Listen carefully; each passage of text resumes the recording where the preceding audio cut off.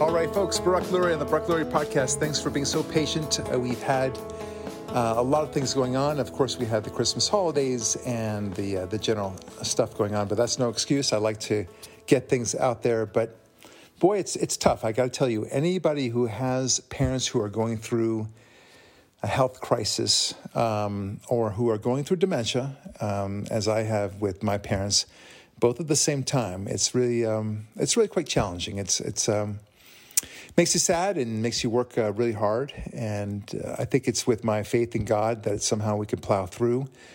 I thank the fact that my parents decided to have 4 kids. I'm one of 4 kids. And we all love each other, and we're all pitching in. We're all doing what we can. It does make it a lot easier, I got to tell you. If you have, only yourself to take care of both your parents when they start kind of, what's the word I'm looking for? Declining, yeah. It's going to be really hard. And hopefully you have a lot of money to be able to put them up in the right place so that you can take care of them, but without being overwhelmed by them. But I do say that it is really beneficial to have a lot of kids in your family. And I'm just blessed that we have that in ours, and we all love each other. So my thanks to my brother and my 2 sisters who have been really great supports, and we're all chipping in. And anyway, I guess enough about that. I want to talk about some really interesting developments that have come about since my book, Atheism Destroys, has come out. There's been a lot of nice attention to it. It's become a bestseller. And on Facebook, there's been a lot of discussions about it. And I want to talk about that. But before I say that, I want to introduce our good friend, Larry Greenfield, back by popular demand. He's been a great co-host with me. I know you guys all miss Ari, and Ari will be back. Don't worry about that. He also takes care of all the production here, and he's just such a great guy. I love him. But Larry Greenfield is going to have to stand in. And I'll tell you one thing. Larry, you have a fantastic voice. I think all the ladies swoon just by hearing your voice. I don't know if they care about what I'm saying, but they just said, let's just hear Larry. So let's hear Larry. Go ahead. Loving what you're saying right there, Barak. And hello to all the ladies and the gentlemen out there. All right, this Barry White moment has been brought to you by Larry Greenfield. Hi. All right, so back to the issue at hand, which is about... Look, the book is doing really well. I'm happy about that. It's on pre-order right now on Amazon for both hardcover and softcover. It's available on Kindle if you want to get Kindle. And starting on Thursday, I'm actually recording the audio book for it, so it's available on Audible soon enough. I'm guessing that'll be available in about a month's time. But I like Audible. I think I was a slow adopter on that, and then I thought, what the heck? I'll listen to one book on Audible, and I forget which one it was, but I thought, you know what, this is kind of an easy experience for me. I could listen to it while I'm running. I can listen to it while I'm, doing the dishes or, doing something else that doesn't require too much of my attention. And I get a lot done. And of course, while you're driving, that's always fun too. Okay, so things are going well with the book, and I think it's resonating. And I always like to say, when I wrote Atheism Kills Larry, it was written at a time, back in the heady days of 2017, where I was making a cautionary book. I was talking about the prospect of our society collapsing if we don't have God. And I said, this is a warning, and I envisioned that we could have a collapsing society in 20 years if we did not at least bring some God back into the town center. So here I am writing Atheism Destroys, not the sequel, but the volume 2 of the Atheism Kills series. And I feel like I'm now reporting from the middle of the hurricane, right? Before I was saying, hey, there's a hurricane coming. It's 3 days away, and you need to batten down the hatches and all that. And here's what it's going to look like. Here I'm reporting right in the middle of the hurricane, not in the eye of the hurricane, so to speak, just right here. And with all the cows flying in the sky and the wood, being flown about because it's been, destroyed. The houses have been destroyed, and so then power lines are down and everything else. And I just feel like I'm reporting what everyone else is now seeing. But that's the way it is, isn't it? So among the, my publisher wanted me to make sure to go out there and to market, of course, and that's what you have to do as an author. So I did a Facebook posting, Larry, where I said, this is right around Christmas time. I said, during this Christmas season, I just want to give a big shout out to Christians and Christianity, generally speaking. And when I say Christianity, I mean, I feel like I have to say this because Christians tell me this to me all the time. Both Christians and Catholics. Did you know that they have this division among themselves where a Christian is not a Catholic and a Catholic is not a Christian? I mean, at least that's how they define themselves. And I don't get that, but whatever. So in this podcast, at least, when I say Christianity, I mean to include both major segments of Christianity, meaning Protestants, Catholics, and for that matter, Mormons. I understand that there's a lot of rift among and between the Christians, and that so saddens me, and I think it also saddens you, Larry, because we as Jews, conservative Jews, that is, we see Christians as a very big light on civilization, and it is sad indeed that there is this division. But here we are.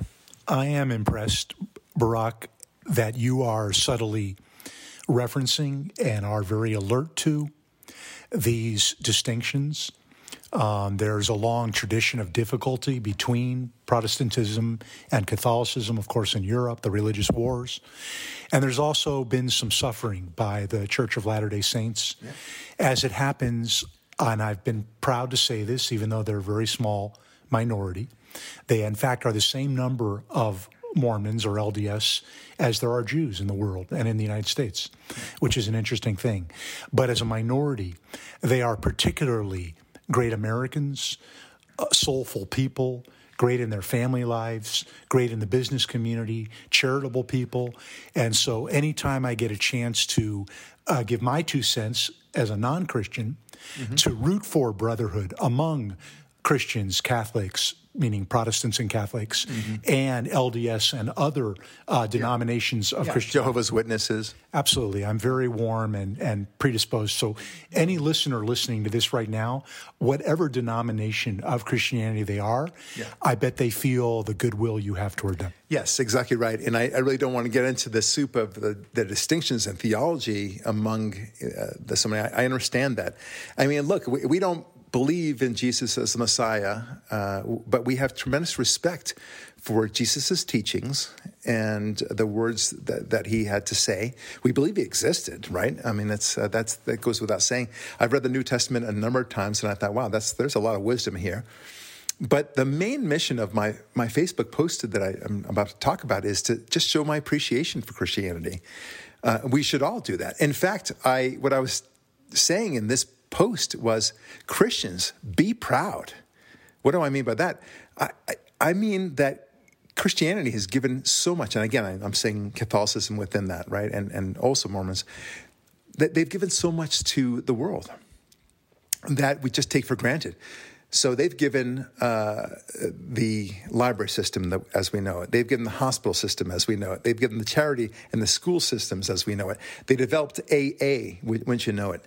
They were the primary cause for the abolition of slavery in the Western world among democracies. Oh, speaking about democracies, they are responsible for modern-day democracy and the notion of freedom, liberty, and free speech.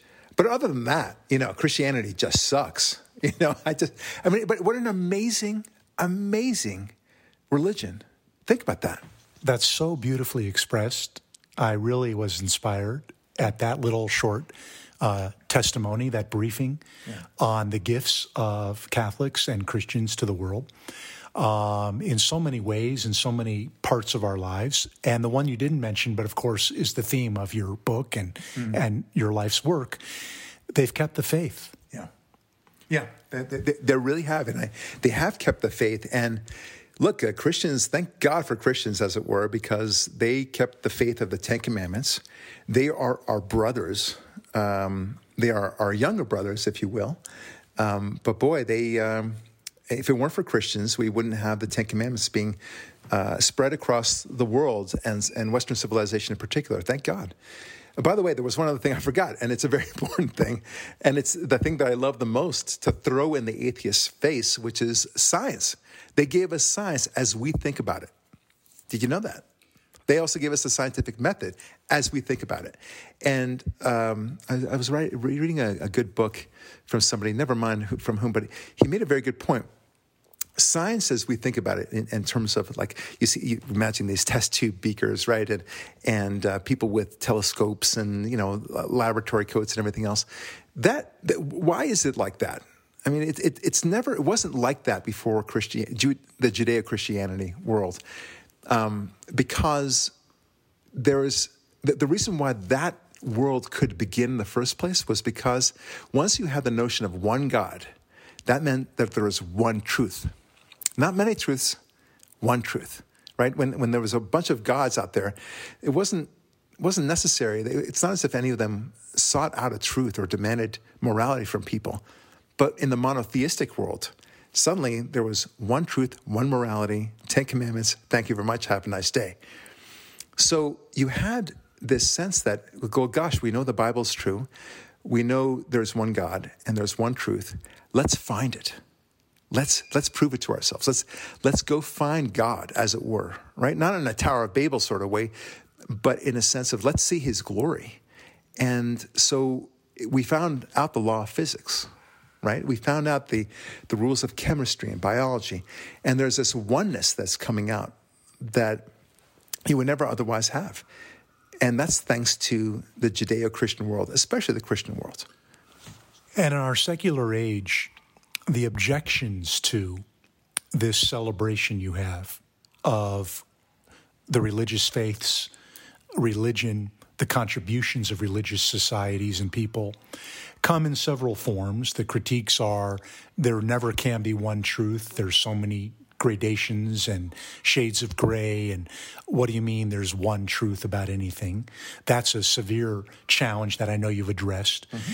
And the other would be legitimate criticisms of the flaws within the religious world. Radical Islam would be a contemporary example, and overreaching by religious authorities, big mistakes by religions, oppressions by religious figures, the abuse of religion that has happened in history. And so I know you've addressed both of these major challenges to the celebration of Christianity or religion in the West, or generally, which is how can there be one truth about anything? And religion makes mistakes too, sometimes big ones. Yeah. Well, yeah, and it's a very good point. Now, notice how I said a Judeo-Christian all the time. I specifically did not bring out Islam as the younger brother. Yeah, because I don't think it is. I'm not poo-pooing Islam. I'm being very careful here, but at the same time, I don't think that they're related. It is not the same God as the Judeo-Christian God. It is a very different faith. And again, I'm not saying it's better or worse. I'm simply saying that it's not part of what we view as Western civilization. It did not create Western civilization. It did not advance Western civilization. You could say that Islam helped in many other ways in the non-Western world, fine. But I do not put Islam in the same category as the Jewish and the Christian traditions. These, what I talk about in the book and otherwise, are about the great contributions of the Judeo-Christian world and how thankful we should be. The way I put it, I mean, you saw the movie It's a Wonderful Life, right? Yes. With Jimmy Stewart in it. What was that? Frank Bailey or something like that? Yes. That was his name? Okay. So the concept is simple. Frank Bailey wants to commit suicide because he feels terrible about a transaction that where he lost money, or it was stolen from the bank, and he's responsible for it, and he feels bad. And then he says, "I wish I were never born." And then, sure enough, Clarence the angel comes by and says, "Oh, you want to see that? Oh, let me show you." And of course, he shows Frank Bailey, the character, what life would be like without him, and he learns very quickly that terrible things would have happened. A lot of people that he had saved the lives of would have died, would have not been there. A lot of other things would not have been, and the town itself would have suffered traumatically without him. So I say, well, George Bailey, by the way. George Bailey, not Frank Bailey. Yeah, there you go. So what if we made a movie or a book or a concept of, It's a Wonderful Civilization, and imagined a world like the atheists would like to imagine it? Wouldn't it be a better world without Christianity, right? I wish Christianity was never born, right? To use George Bailey's line. Okay, and here comes Clarence the Angel, and he says, all right, George, let me show you. I don't think it's going to be a very pretty picture. We would not have freedom and democracy. We would not have free speech. We would not have all the science. We would not have all the things we previously listed, the hospitals, the AA, everything else, okay? It would be Sodom and Gomorrah in one shape or the other. There would be no notion of one true sense of morality. Everything would be relativistic in the morality sense. It would be awful. And I would love to see that play out. Like, would the atheist really want to see that?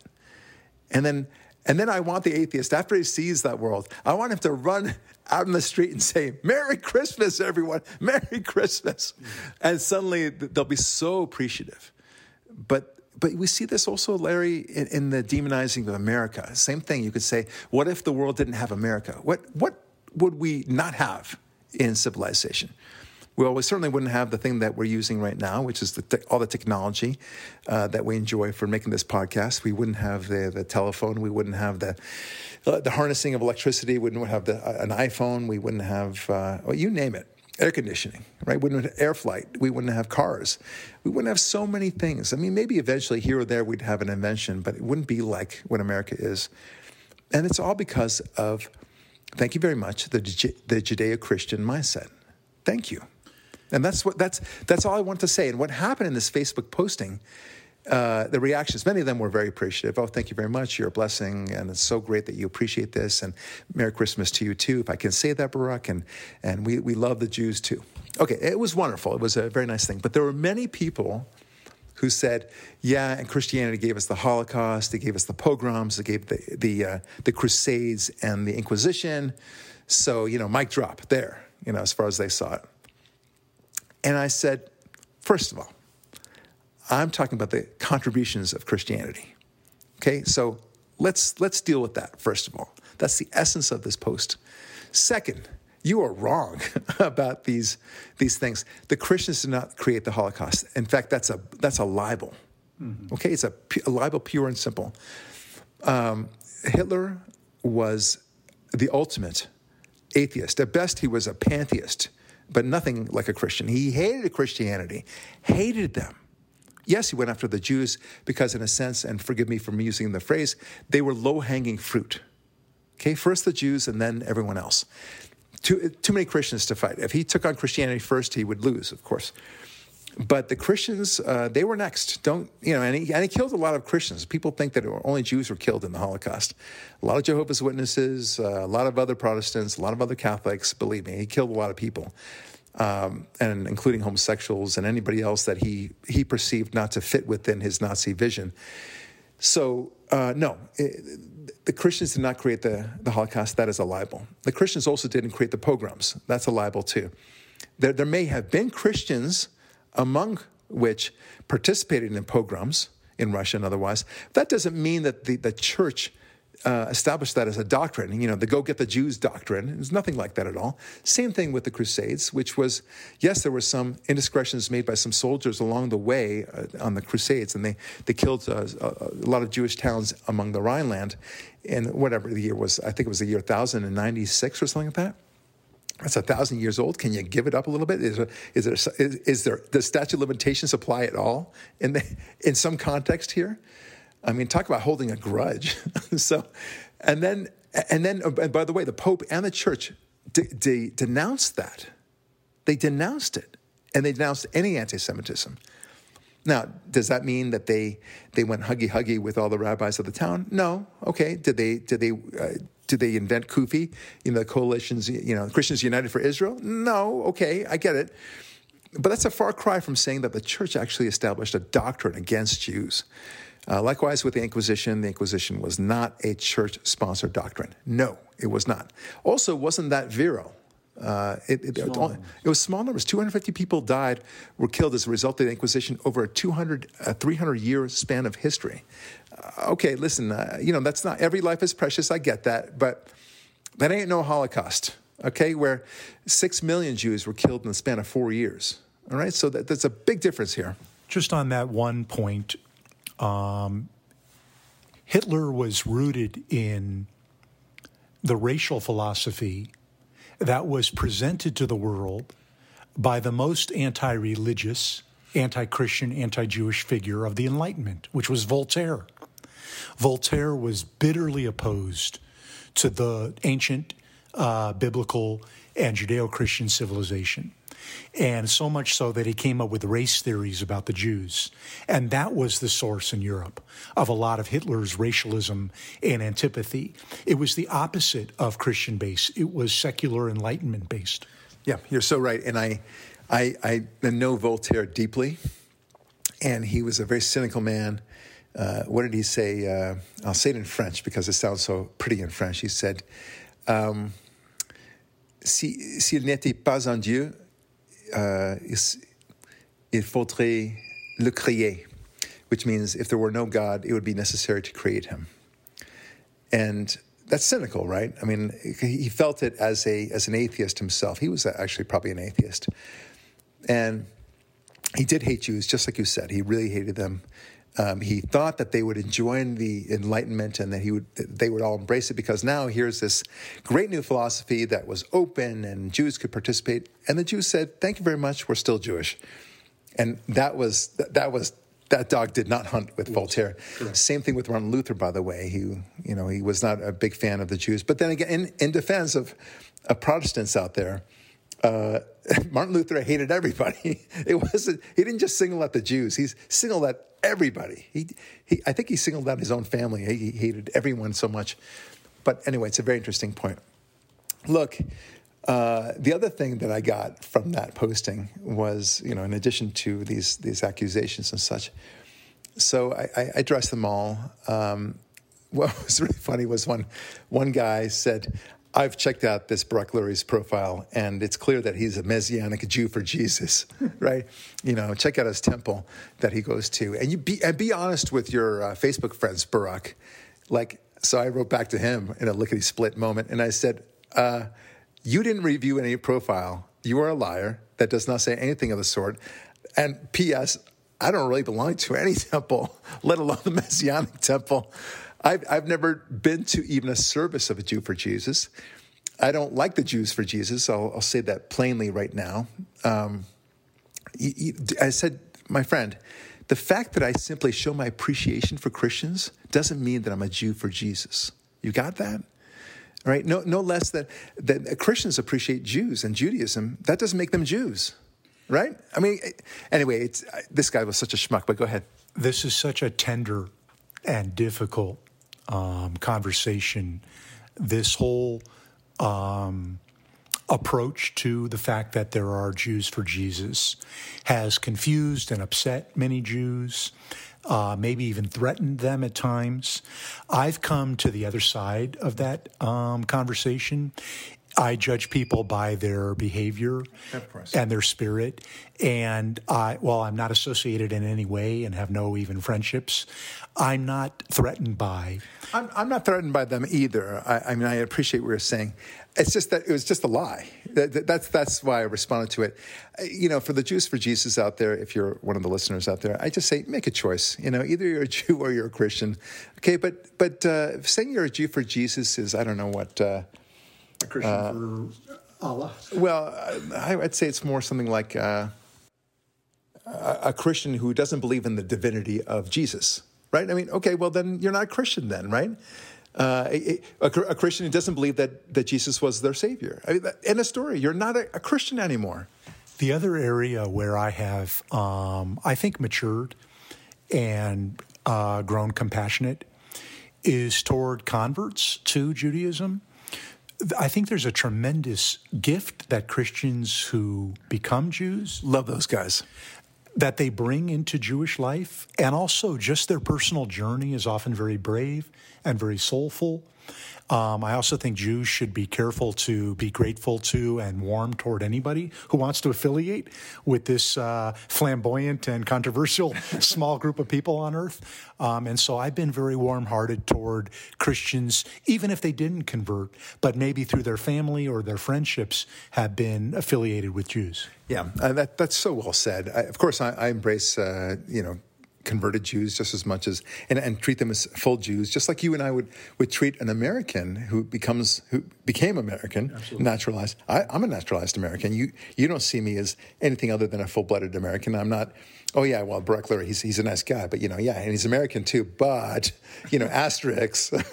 Let's just make it clear that he's not a full American. No, that's not the way we think in America. We are full Americans in every sense. Anyway, bottom line is this Facebook posting was very, very nice in many ways because the outpouring of love. By and among Jews and Christians to each other, for one thing, and the appreciation and the new way of thinking. And I really, Larry, I got to tell you, I want, we Jews, and you and I are both Jewish, we know what the Jews have given the world, right? We've given, countless inventions, countless discoveries, countless literature and movies and music and ethical approaches. We've given the Ten Commandments, for crying out loud. Monotheism, of course, the biggie. But we've also given time. Time is a concept. Mm-hmm. People don't know that. We've given justice and truth. Okay, these are very important gifts of the Jews. Gifts of the Jews. And without that, we would have no civilization. But we know this. We have to know it because in order for us to survive as a people, we have to justify our existence and such. And that's one of those things. Listen, one of the gifts of the Jews that you've brought, Barak, and I share and have done also, not enough Jews have expressed gratitude, warmth, friendship, thankfulness toward Christians who've been there for us. Yeah. And have rescued Jews or supported Jews or damn straight. No atheist has ever saved Jews in the Holocaust. That's where when the rubber met the road, it was the Christians who saved the Jews. I'll take it one step further, and I have a feeling you have a shared view on this, maybe more prominently than me, which is great. I have spoken in churches, often not a dry eye in the house, and I'm treated more warmly. And there's a spirit in the room that's different than speaking to cantankerous, often left-wing. And the Reformed Jewish movement you're talking about. And very, very skeptical Jewish audiences. And frankly, they're not warm enough and grateful enough to this very large, by the way, I still think the majority in this country shared alliance and brotherhood between Jews and Christians. Yeah. By the way, speaking about Jewish congregations, so people get perspective because there's Reformed Judaism and there's Conservative Judaism and there's Orthodox Judaism. Conservative Judaism, as you can imagine, is more leaning toward traditional Judaism. They're very warm. The Orthodox Jews even warmer. They're always smiling and they're very appreciative. They're more like the Christians in that sense. The Reformed Jews, there's some. I've spoken in front of many churches and many Reformed synagogues as well as Orthodox synagogues. And the Reformed synagogues, as much as they are respectful, they're also, as you said, skeptical. And I'm talking about God. I mean, the need to have God in society. And I'm saying this in front of a synagogue, crying out loud. With an ark behind you. Yeah, with an ark behind me, exactly right, where the Torah scrolls are. And they kind of say, well, how can you say there's a God when ... Like, what the heck? I understand if I'm in front of a crowd of atheists, but, the challenges are very interesting. Look, we're blessed to be in this civilization. We need to appreciate what we have. And I appreciate Christianity, for one thing. I want Christians to appreciate themselves. I want them to be as proud of being Christians as you and I, Larry, are being proud of being Jews. That's what I want. And for that to happen, I think that they have to understand that Christianity is more than just a belief system. It's a belief system. It's a culture that has developed science, archaeology, the sense of truth, a sense of democracy and freedom and free speech, all those things that I talked to you before. You guys should all be astonishingly proud. When somebody says, when an atheist approaches you and starts challenging your Christianity, whether it's theological or otherwise, you say, okay, what have you done for me? What have you done for civilization lately? Nothing. The atheists have done nothing on this planet. No, correction. They did sponsor a small section of the 405 freeway Atheists United. So you can bet that there are a couple of atheists from time to time cleaning up that freeway. Okay? So I guess that it's not a total shutout, right? But you get the idea. The atheists have done nothing. Nothing. They haven't really contributed to science as an ideology whatsoever. Okay, so now the atheist listening to this is saying, and I know this only because I was an atheist once, what are you talking about, Barak? Atheism is simply it's not an ideology like you proclaim it to be. We just don't believe in your unicorn god, your sky god out there, this fairy tale that you believe in. That's all. Leave us alone. Okay, yes, fine, I'll leave you alone. But the point is, your non-ideology, if you want to call it, has led to nothing. You don't believe in anything, and you do nothing. The Christians, at the very least, they created civilization. What is an atheism that promotes contribution and progress of any kind? I dare you. So this is powerful. There's both a practical consideration here and a spiritual one. One quick factoid on the practical. Apparently, over decades and decades and decades, religious people are much more charitable at the macro level and at the personal level than atheists are. And at the spiritual level, if we're all seekers for meaning in life, light and dark, goodness and evil, ultimate meaning, certainly the spiritual path, the religious civilization, offers us pathways, roadways towards spiritual inheritance and meaning and something to pass on to our kids. Even, by the way, traditions, which give people a lot of warmth and joy. Oh, I remember when my grandfather did this, or when my mom did that, or at the holidays we did this. That's something you carry with you forever. Mm-hmm. It's not always easily recallable, but it's in that moment. Mm-hmm. It's in a song. It's in a Friday night service. It's in a Sunday morning service. And the holidays are a time when we pass on to kids these traditions. Are there a lot of atheist traditions? No, of course not. There are no such things. And rituals and observances and beliefs and... Yeah, none of those things. They don't offer anything. There's no meaning to it. And you may very well say, well, we're cool with July 4th. We're cool with Thanksgiving. We're cool even with Christmas. It's time to get together with family. But you would think that.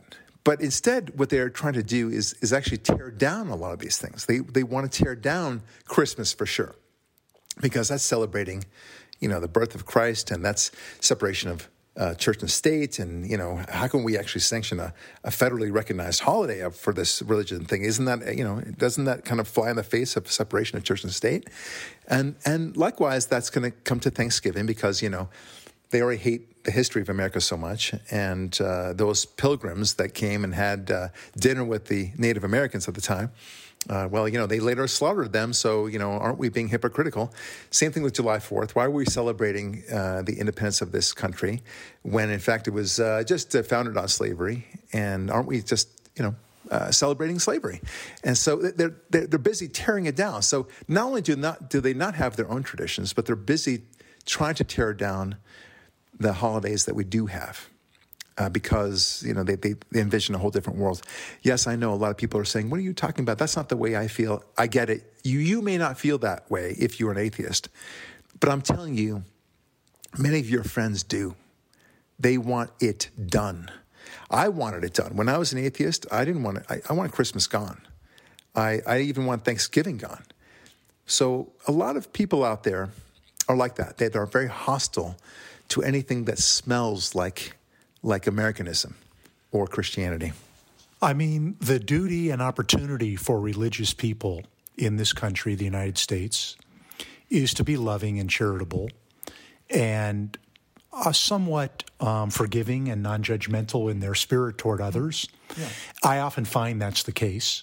I do find that spirit. Mm-hmm. I don't see a lot of Bible-thumping, mean-spirited people on the corner in L.A. or New York or Las Vegas or anywhere else. Right. So it's a credit to Christians if they can maintain their poise when they are, mocked or castigated or opposed. I would summarize, Barak, if it's helpful to you, this contribution you're making in this series on atheism.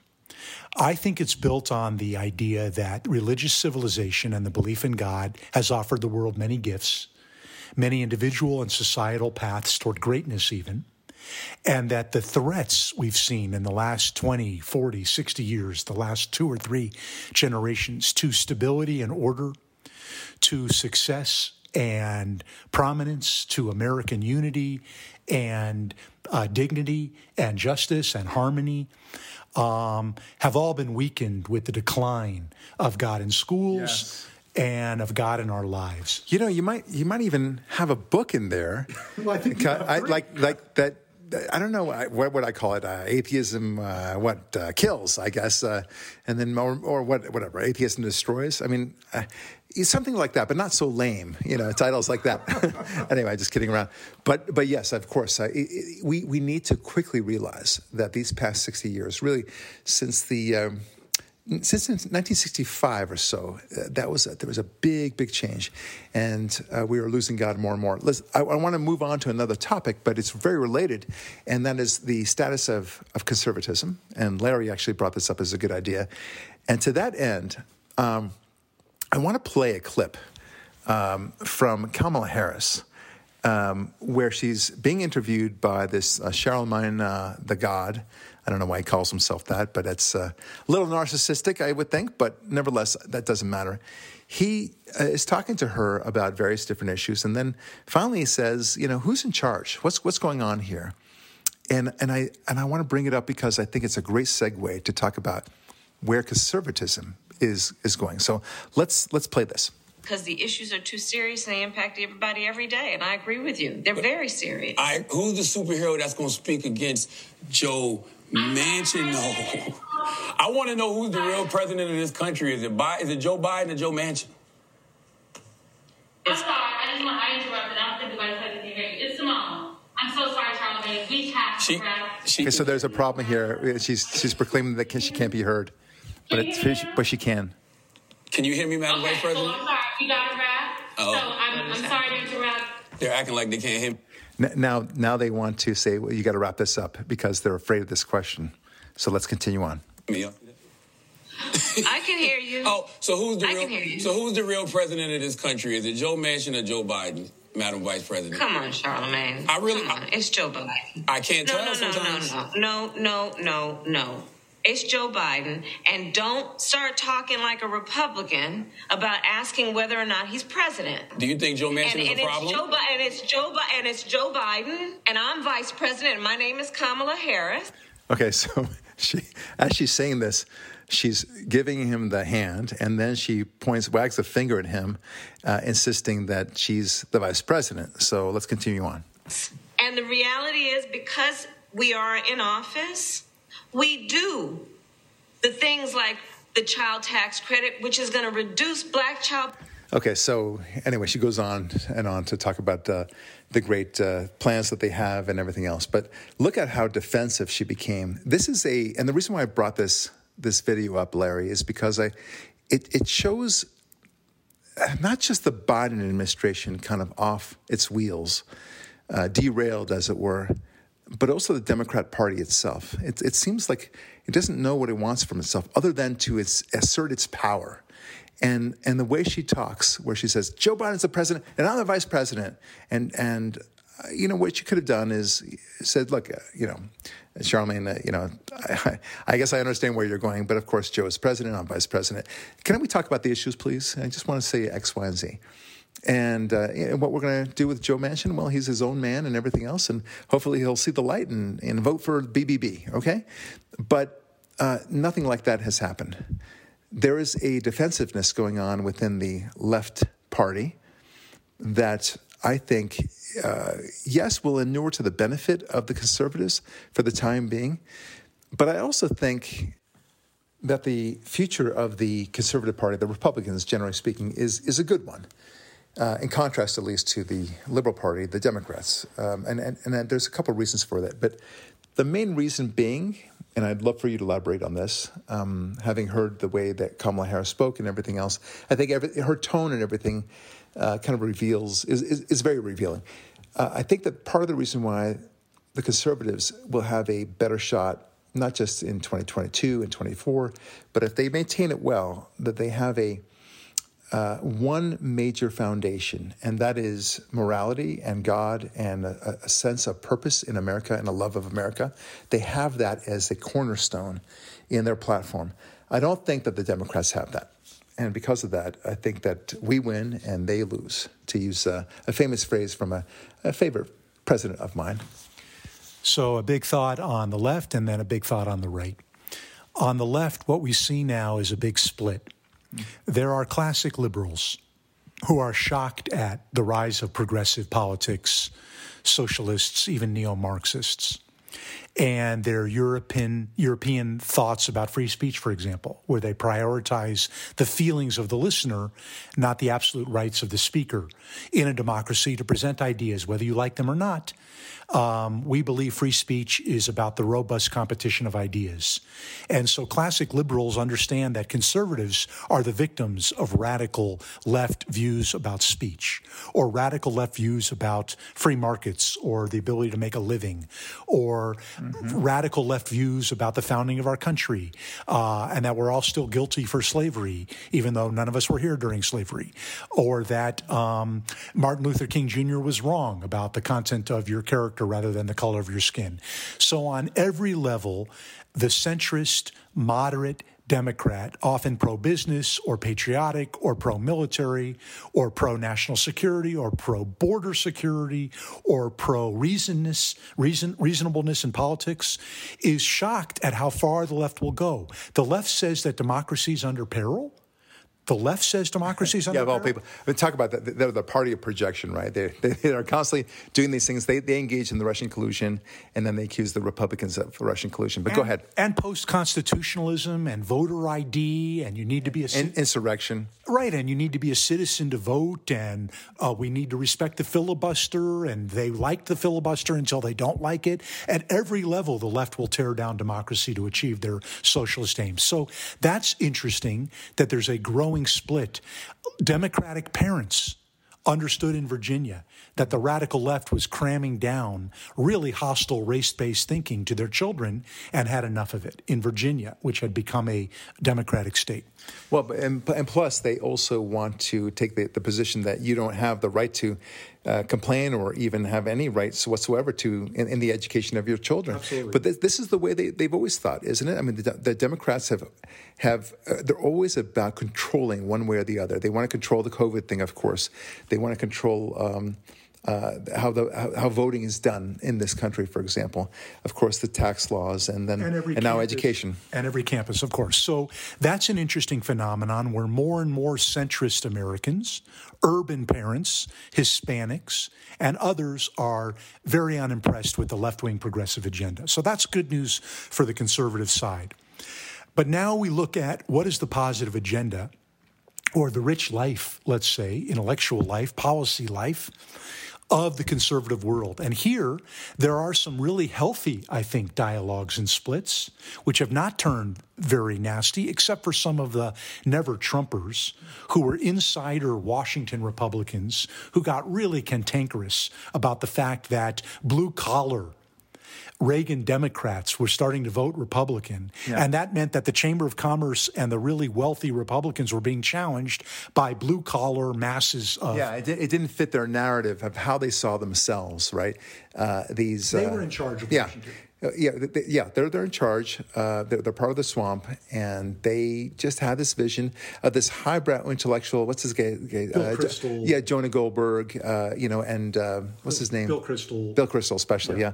So these are the guys saying, how we're the Fraser Cranes of the politics. Yes, and we get to decide what's right for everyone else, and it was a very elitist mentality that's similar to the Democrats. Absolutely. So there was an elite part of the Republican coalition which really didn't handle well the changing demographics and the new issue set presented by Trump and Trumpism. You know, what you say is very interesting because let me make an analogy to you. People often bemoan the lack of classiness now in air travel, right? I mean, you and I are old enough to remember that when we went on a plane, you got dressed up. right?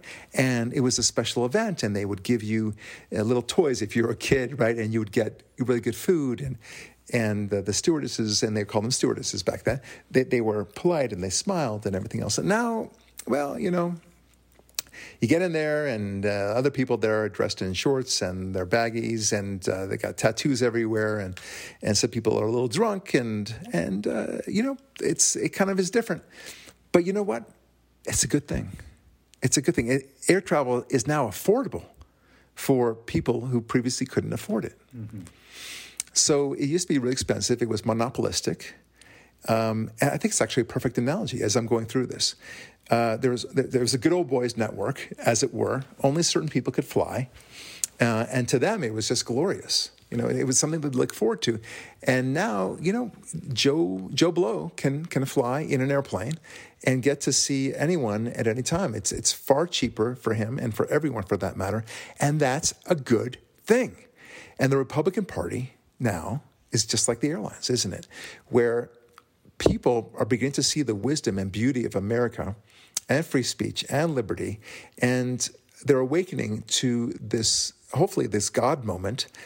And they're joining on board, and the Bill Kristols and the Jonah Goldbergs and otherwise are looking at this and with a little snooty attitude and saying, you know, I don't know if I want this in my party. Well, guess what? It's a good thing.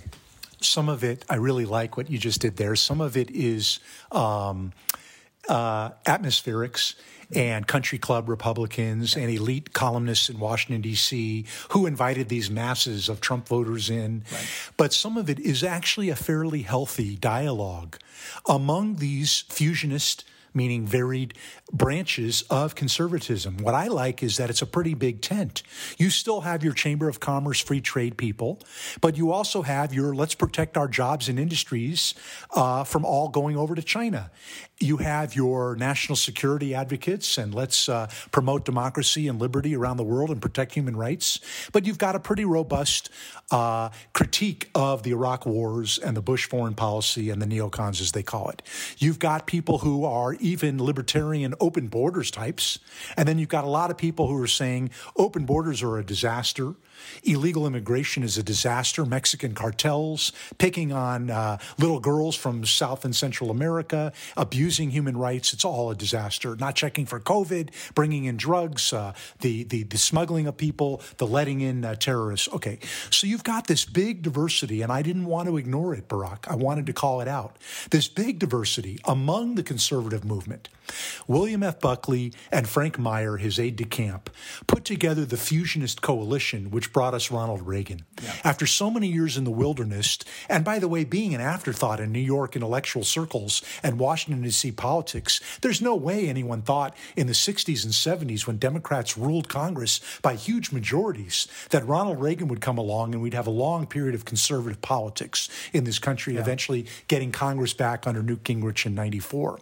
But the conservative movement was fusionist. It brought together national security conservatives during the Cold War, which was very important, and free market economic liberty conservatives and social conservatives, mostly from the South. Today, there's an argument for defusionism, which means draw an alliance to even these classic liberals that I talked about. This is most robustly presented by Yoram Hazony and the National Conservatism movement. Mm-hmm. My beef with the National Conservative movement is they're actually arguing for big government conservatism. Now, some of this might appeal to you, Barack. They want to bring God back into the schools. They have an argument that government needs to have a mission, and conservatives need to have a positive agenda to use the levers of government. I want to admit I'm pretty much stuck in smaller government is better. Well, no, I agree with smaller government being better. I just don't want them attacking God. That's all. I don't want them to dismantle God. You know, for those local governments and those local schools, for that matter, that say that they want to have an after-school program celebrating Jesus and Christian Bible-thumping classes, whatever you want to call them, let them be. Okay, so it's still small government. I just don't want them dismantling God and demonizing God, as it were. That's the issue. So let's, because we have to wrap up, we're losing time here, but what's your final say-so on the health of the conservative movement in America? Are we in a good place? I know we're in a good place, for example, by November 22. I think, all signs are pointing toward a healthy take-back of the Congress and so on. But in a long-term perspective, are we gonna win America? And if not, what can we do to turn it around? Great question. I am generally a happy warrior and an optimist about the freedom agenda, about this coalition and alliance politics. There are so many levers that we can pull to uplift people and reward them at the family level. This movement of parents into the GOP column, because the left is so hostile, so union dependent, so organized to dominate our children. This is a major phenomenon. The move of Hispanics, who are naturally, by the way, conservative people, religious, pro-military, pro-border security even, and pro-righteous small business opportunity. The left overreached on COVID. For a generation, the left has now lost a lot of people, as crazed and power-hungry as you admit. And the last sentence is, the left is still the best friend of the conservatives because they're out of control. They are power-hungry. They're totally mean-spirited. The way they dox people and chase them into bathrooms and call them names and they hate speech, the left is their own worst enemy. And it's unappealing to the American spirit, which is generally one of optimism and hope for our children. Yeah. All right. Well said, Larry Greenfield. What a pleasure and an honor, really, to have you. Larry Greenfield is quite an incredible conservative voice out there, and he's written and he's spoken in front of large crowds, and his background with the Navy, although my brother would be very shocked with him having gone to West Point. He's very, very disappointed, and any friend I might have who's gone to the Navy. But don't tell him, and don't ask, don't tell. There you go. Go Navy. Go. My brother will leave every conversation saying, beat Navy. Yes. Right? Go Army, beat Navy. Yeah, that's right. So anyway, it's very cute. But anyway, what a blessing it is to have you. And not only that, but as a neighbor. So it's a close neighbor, meaning the same city. All right. God bless you, Larry Greenfield. Everyone else, thank you so much. Be proud of being a Christian. If you're a Christian, be proud. And if you're not a Christian, be thankful for all the Christianity, and that includes Catholics and Mormons and just a great group of people that have really advanced the Ten Commandments and our sense of morality and freedom and science and democracy itself. God bless you all. This is Brock Lurie signing off and saying, we'll talk with you next week.